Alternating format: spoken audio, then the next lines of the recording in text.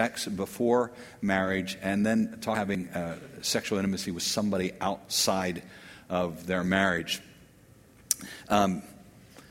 If you are a dating couple, and most of our dating couples are in a second service, but we have some here. But if you are a dating couple and you find yourself sexually aroused with when you're out on a date with your partner, let me tell you that is absolutely normal.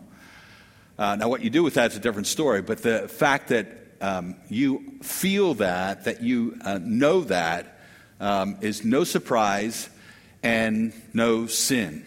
There's a time period there where we are getting ready for marriage, and that's a kind of a normal part of thing. The culture, however, would tell us that if we have inclinations, if we have longings, that we should express them. Why else would we have them? And it's interesting as the voices of the the culture and really the world, not just our culture, as the voices shout out their message, how easily or how readily or how convincingly those voices are shaping even Christian minds. And so, for example, just a couple of years ago, Christian Mingle, one of the online Christian dating services, took a survey of thousands of their subscribers. These would be mostly people who identify as Christian. And said, how many of you think it's okay for you to be sexually intimate with a dating partner or even someone that you casually hook up with for sex? 61% professing Christian singles said, no problem.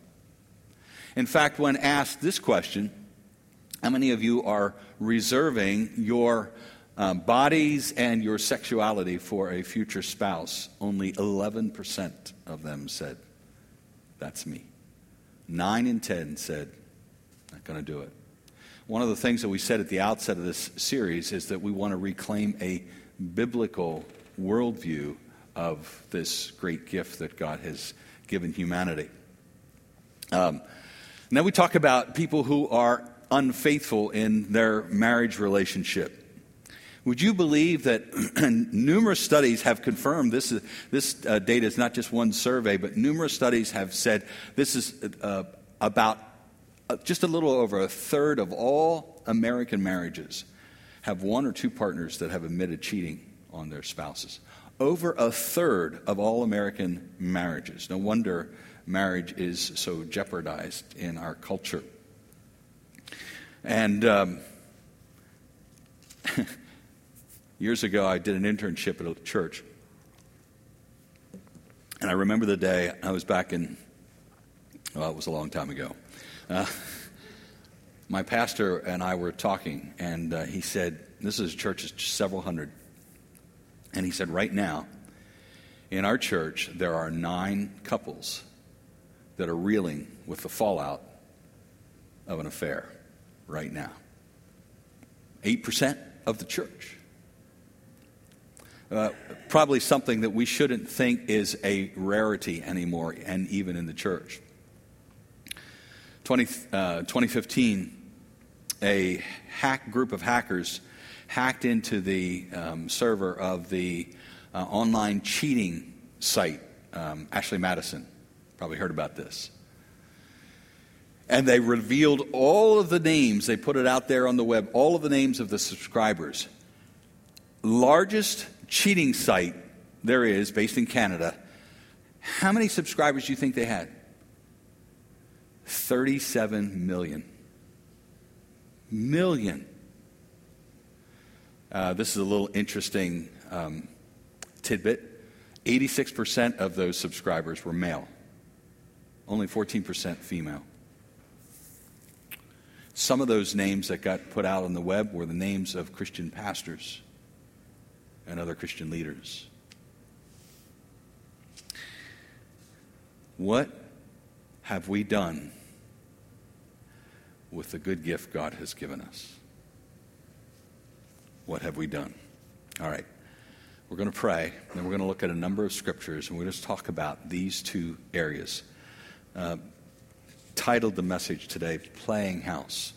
If you've been here the last couple weeks, you know we're using the house as kind of a metaphor or the image of the gift of sexuality that God gives a husband and a wife in their marriage. On the one hand, it's a fort. Remember, God's an engineer, so he constructs things. He's made this into a fort that keeps everybody else out. He's also made it into a fountain that nourishes the two people that are inside of that. So let's pray and ask for God's help and then dive in. Father, we do need your help. Truth be told, both as parents and as the church, we have done a less than good job of speaking about something that everybody seems to think about a lot. We have done a less than adequate job of reveling in the goodness of this gift. We have instead shouted to our children and to each other, it's a bad thing.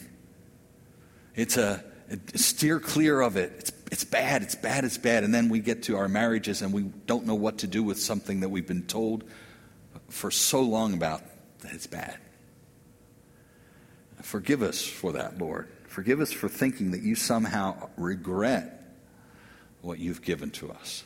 Forgive us for not cherishing the goodness of the sexual relationship in the marriage context. Not cherishing it by not paying enough attention to it, not working on it to maximize it, to leaving doors open instead of having the walls tightly closed in around us, to leave the doors open so that these little foxes can get in and spoil the vines. Forgive us, Lord. And maybe in these days, remind us that in our desire to do good with it, in a desire to keep our children from the disaster that comes from exploiting it in ways it was never meant to be exploited, that we've just not always done the best with it. And renew our minds with an understanding that it is something worth celebrating. It is something worth maximizing. It is something worth telling our children about. You just wait. There's something glorious ahead for most of you in the context in which God has given it to humanity. This morning, Lord, help me to contribute to the positive message and also to warn the truth of the negative message, to bring warning in that, and to see what is it that not just draws us off course in this area, but what lies beneath that draws us off course. What is it that we're really after when we go on pathways that you never meant us to go on? I pray for people that might be here this morning who maybe they're sexually active with their boyfriend or girlfriend. Maybe they're living an affair that nobody knows about. I pray for the Spirit of God to convict this morning as well as offer them hope. Speak, Lord. Speak to all of us. In Jesus' name, amen. I want to read a verse out of Hebrews chapter 13 before we move on. And this is, we're going to look at a number of passages this morning. No one is one we're going to be preoccupied with, but just kind of lay some foundations, especially this one be kind of foundational for us. Hebrews chapter 13, verse 4. Give honor to marriage and remain faithful to one another in marriage. God will surely judge people who are immoral and those who commit adultery. There is a reminder of how glorious marriage and the sexual relationship is meant to be in marriage, but also a warning here that God's going to judge those who are immoral and those who commit adultery. Those words, immoral and adultery, are different words. The one speaks about a sexual misconduct by a husband or wife, and the other in sexual misconduct by someone outside of the marriage bond. I'll tell you a story about Jason and Allison. These are college graduates. Allison is 23, Jason is 25. They both have good jobs. They both have their own apartments, buy their own health insurance. They're independent adults. They've been dating for about a year and a half, both of them professing Christians, sleeping together for the last 4 months.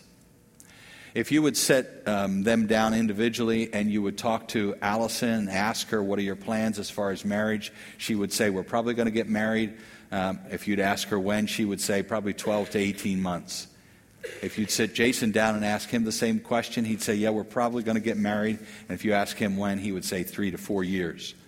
Both of them thinking once they have more of their college debt paid off, that they might pursue marriage at some point. Now, it's interesting. They waited over a year before they became sexually intimate. National average in America says that men are ready to be sexually intimate about date 5, and that women are prepared to be sexually intimate about date 9. And so really you can look at somebody like a couple like Jason and Allison and say, wow, they really showed a lot of patience. They exercised a lot of self-discipline. The culture, those statistics in the dating relationship and when you move to sexual relationship, those statistics reflect a widespread view in the culture that this is normal in your dating relationship. And why almost 3/4 of the millennial generation says that you're going to move in together at some point, and that's a good thing. Not just this is something that some people do. This is a good thing. I don't know if you've seen the latest Chevy commercial promoting their crossover, their small crossovers / SUVs. They have 3 vehicles there, the Chevy Trax, the Equinox, and the Traverse. And in the commercial, they have a different couple that the salesman of these vehicles is introducing a vehicle to them. All of the dating couples, in fact, the first couple he talks to, he says, I understand you've just begun dating. And they say yes. And he goes over to the Trax and he says, this would be a great vehicle for the two of you when you move in together. And then he goes to the Equinox, and now he has a different couple who've just started dating, and he says, this would be a great vehicle for you when you have your first child. And then a different couple he takes over to the Traverse, and he goes, this would be a great vehicle for you when you have 5 children, 2 dogs, and a cat. Did you notice anything missing in that? We went from living together to having a child to having a bunch of kids. Marriage was never mentioned. Do you see what is happening in the very air that we breathe to marriage? And isn't it interesting that the gift that God has given to be enjoyed and indulged in marriage has been extracted from marriage, kept, and marriage discarded?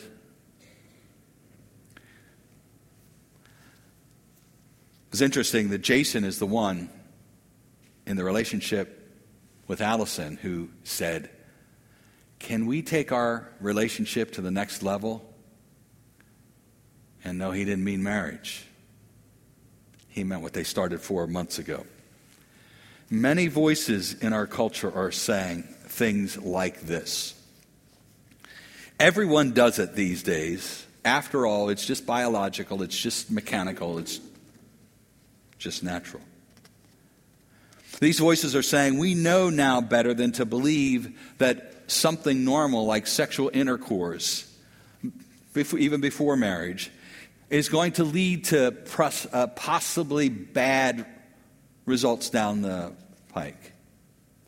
For years, religious groups, Christian groups, even non-Christian groups, have been warning that if you take sex outside of marriage, you open yourself to a whole host of vulnerabilities. Everything from increased possibilities of STDs, a greater likelihood of divorce down the road should you marry, the prospect of having a solo pregnancy and having to raise a child on your own, greater prospects for depression, on and on and on. And so now the the argument is those things, we know better than to think that something like this that is so natural is going to expose us to something, one of these horrific prospects. It's interesting that those kinds of statistics are still out there, and they're not just being set forth by religious groups, secular groups as well.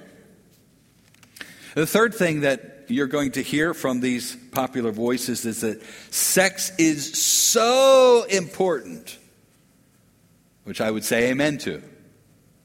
But they say sex is so important that you need to see whether or not you're going to be sexually compatible before you get married.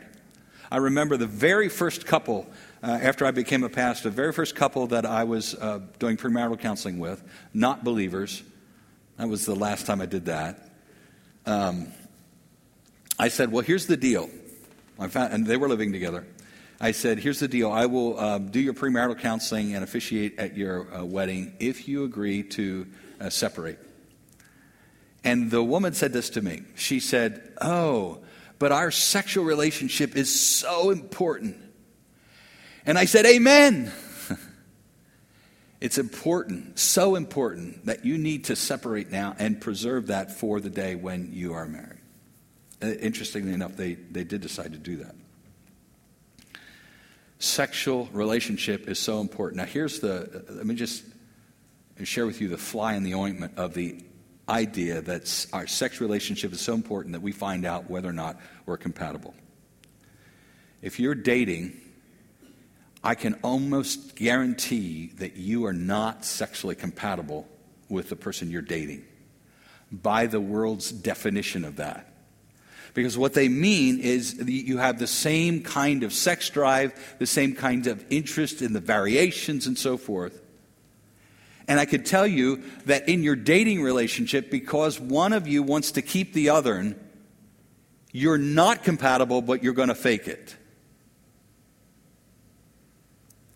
Remember last week we talked about the different testosterone levels that mark the average male and the average female. So a guy has anywhere from 3 to 7 times as much testosterone as a woman, on up to as much as 20 times as much as she has. And testosterone is the main sex hormone in both the male and the female body.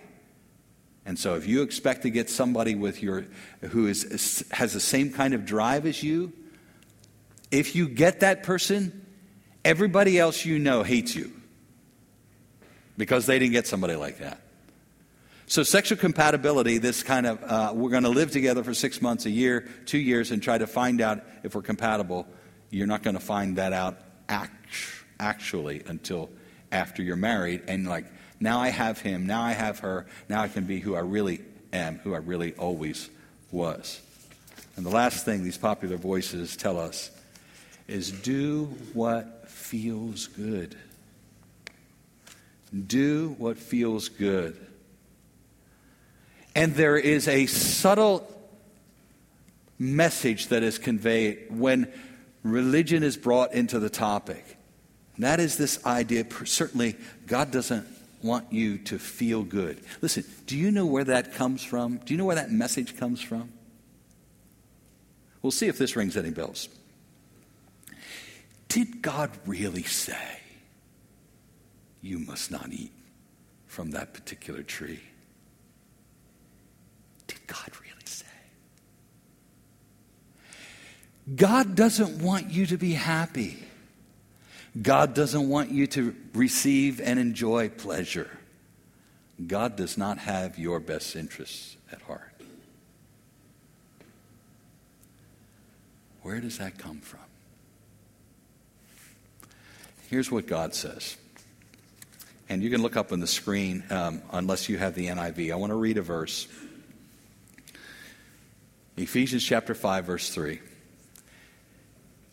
And the reason I'm using the NIV, the wording in there, it hits us between the eyes in our day and age in a way that pretty much none of the other translations do, including the most literal ones. The most literal ones say, Among you, sexual immorality must not even be named.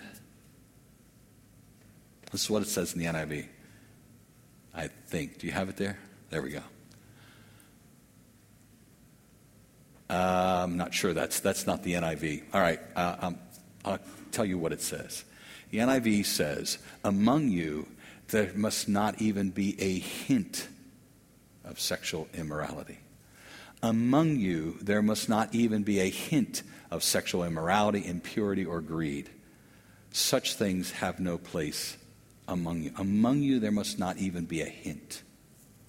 This is what God says. And how many of us have been on the internet, and we're not looking at really bad stuff, but we look at stuff that kind of opens the door to the bad stuff. And we, as Pastor Brandon was talking the other Sunday, and we make a decision right here to go here. And that makes it, and then we get there, and then we make another decision to go from here to here. And then we make another decision here to go from here to here. Among you, there must not even be a hint of sexual immorality, because these are improper for God's holy people. Now, why would God say something like that? Is he indeed anti-pleasure? Is he worried about you risking something? Going back to the statistics that say those who sleep together, those who live together are more vulnerable to this, that, and the other thing. Those stats are out there, and they're true stats. But after all, God, it's not as if God tells us, never tells us to do anything that's risky. I mean, think about the risk of having a child. Now, in this country, when somebody gets pregnant, having a child, we don't think of that as a risk anymore. But 100 years ago, pretty much everywhere in the world, it was a risk for a woman to have a child. It put her at risk. It put the child at risk. It's not as if God's not calling us to do risky things. I'm not sure that's a great argument. But listen to this. This is really the point I want to drive home this morning. Jesus died and rose again for something far greater than simply giving our nerve endings a 4th of July. Jesus died and rose again for something far greater than a physical thrill. He died so that he could bring you to his Father and make his Father your Father. He died so that you could have your eyes and so that I could have my eyes coaxed away from ourselves and onto him. He died to set us free from the slavery of worshiping earthly pleasure so that we could worship him who offers us eternal pleasure. It's interesting that as we grow older, our sex drives diminish to some degree, more with some, less with others. But it's interesting as we get closer and closer to eternal life, the pleasures that meant so much in this life seem to lose more and more of their luster. It's interesting that those who have made a boatload of money as they age see it for what it is more and more clearly.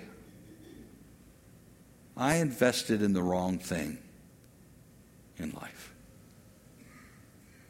You see, Satan is fundamentally a liar and a deceiver, and he is behind the popular voices that tell us, this is what you want. You got to have this. And then when the bottom falls out, he's nowhere to be found. Nowhere to be found.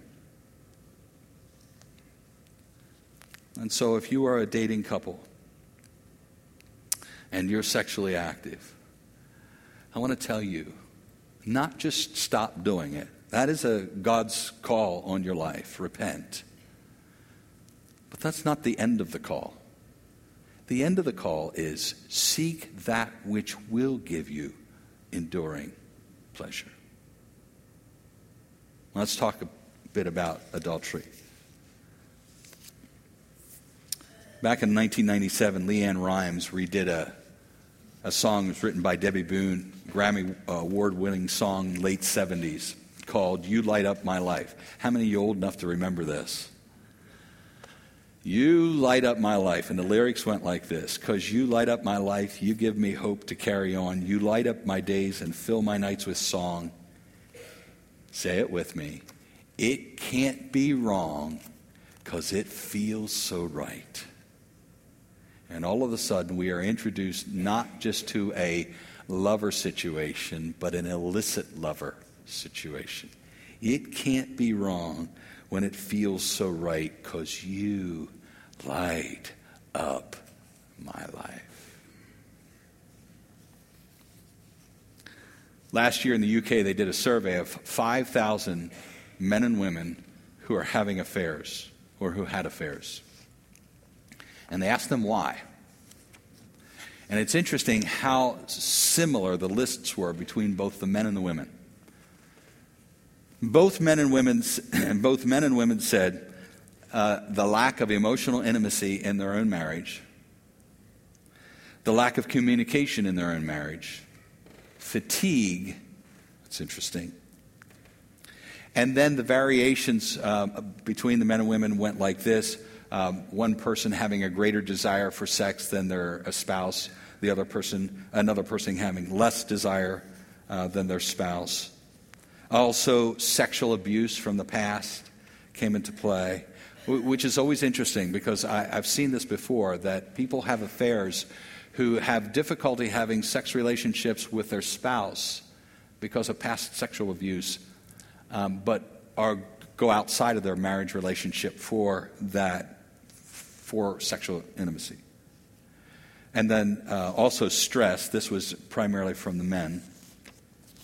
And then just a lack of sexual interest with the spouse. In other words, I'm not sexually attracted to you anymore, and so I'm looking for that outside. Now what's interesting is people who cheat on their mates do cheat for pleasure, but it's usually not of the sexual kind.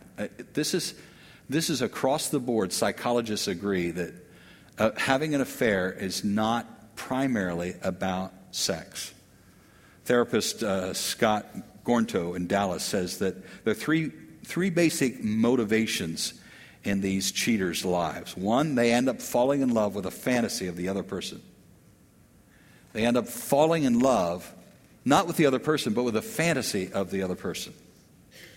And so they know all about their wife, or they know all about their husband, and there's no imagination left.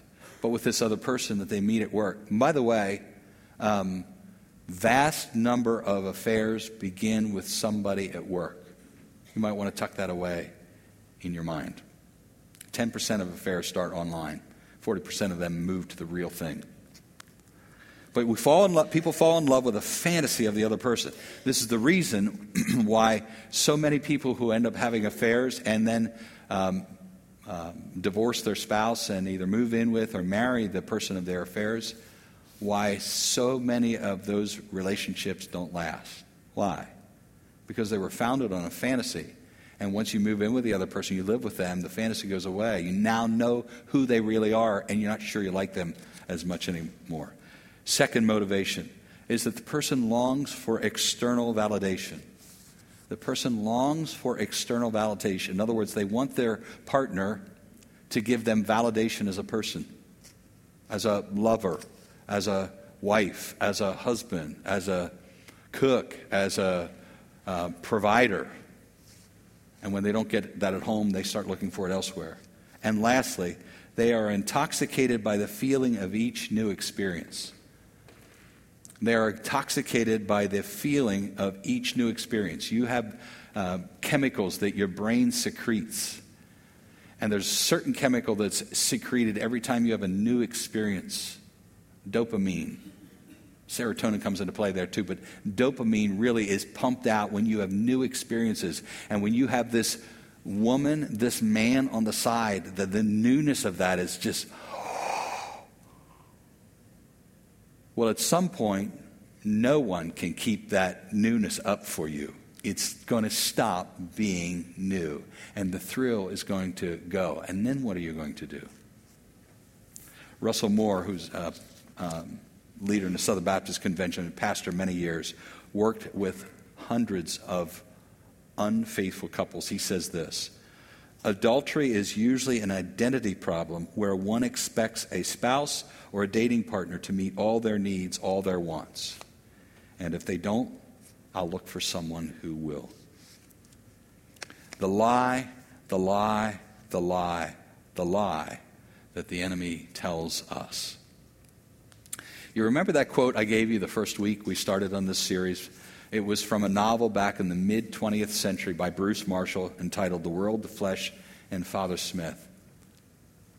He said, the young man who rings the bell at the brothel is unconsciously looking for God. And I remember kind of eyebrows going up when I shared that the first time. The young man who rings the bell at the brothel, he's looking for a prostitute, is unconsciously looking for God. And I want to argue that the same thing is true of the dating couple sleeping together. The same thing is true of the philandering husband or wife. They are on a quest for pleasure that lasts. Sex is only one piece of it. They are on a quest for pleasure that lasts. If you're married, that's true of you too. That's true of me. The job that you have is part of your quest for pleasure that lasts. The things that you do on the weekend, the places that you go, you are partly on a quest for pleasure that lasts. And here's what we do with people in our lives, especially our lovers. We're asking this of them. Provide me with my self-esteem. Provide me with my emotional longings. Provide me with intellectual stimulation. Provide me with conversation. Agree with me about everything. And give me physical affection. Provide me with pleasure that lasts. And listen, there is not one person. I don't care if you're married to them. I don't care if you're sleeping with them. I don't care if you're dating them. I don't care if they don't know you exist, but you have your eye on them. We're asking them for pleasure that lasts, and no one person can do that. They're not able to. There is only one person that can do that, and that's God. Only one person who can meet all your genuine needs in your life, the wants in your life, and that's God. Why is it that a couple like John and Betty Stam, married, go to China in a very dangerous and unstable environment, have a little baby, 3 months old? They get captured by communist guerrillas, imprisoned. Betty is able to hide her little Helen so that the soldiers can't find her. When they come for John and Betty the next morning, they take this missionary couple out into the streets and behead them. Why would a man and a woman go into an environment like that, knowing how dangerous it is both to them and to their family? Why? In other words, if pleasure is rooted in, starts and stops with things like physical affection, sexuality, prosperity, plenty to eat, lots of good friends, lots of vacations, lots of timeshares, lots of money, and if pleasure is really all about those things, then why would people do something like this? Why would a Nigerian woman by the name of Rebecca Dali dedicate her life to rescuing women and children from terrorists and helping them put their lives back together, despite the fact that those same terrorists, because of her notoriety, know about her and threaten her?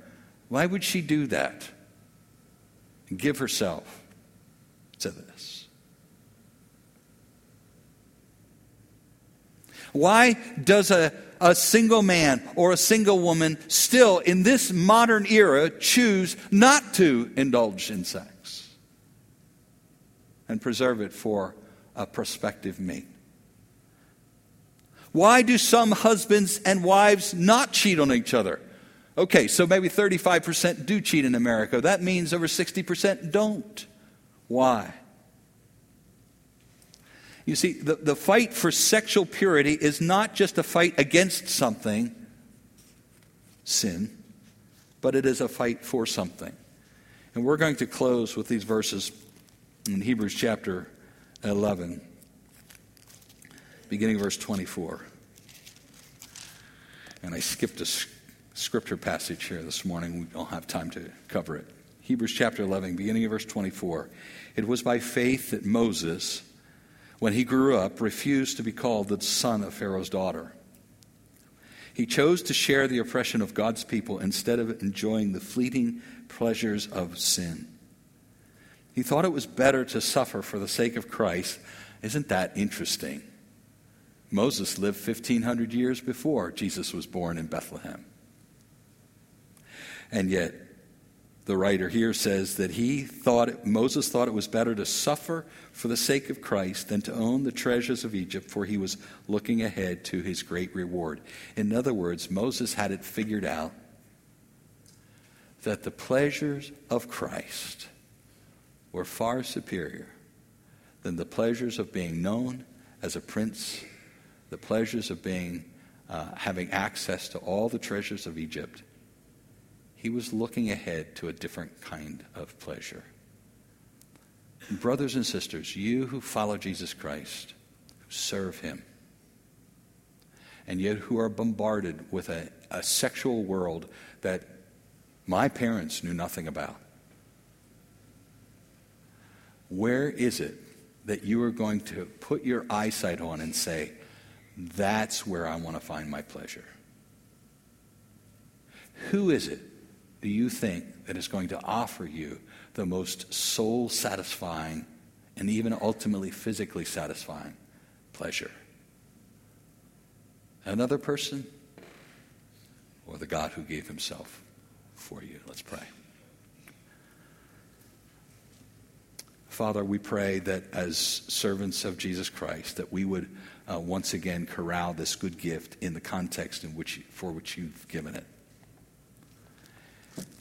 And that we might be missionaries to our culture, not just about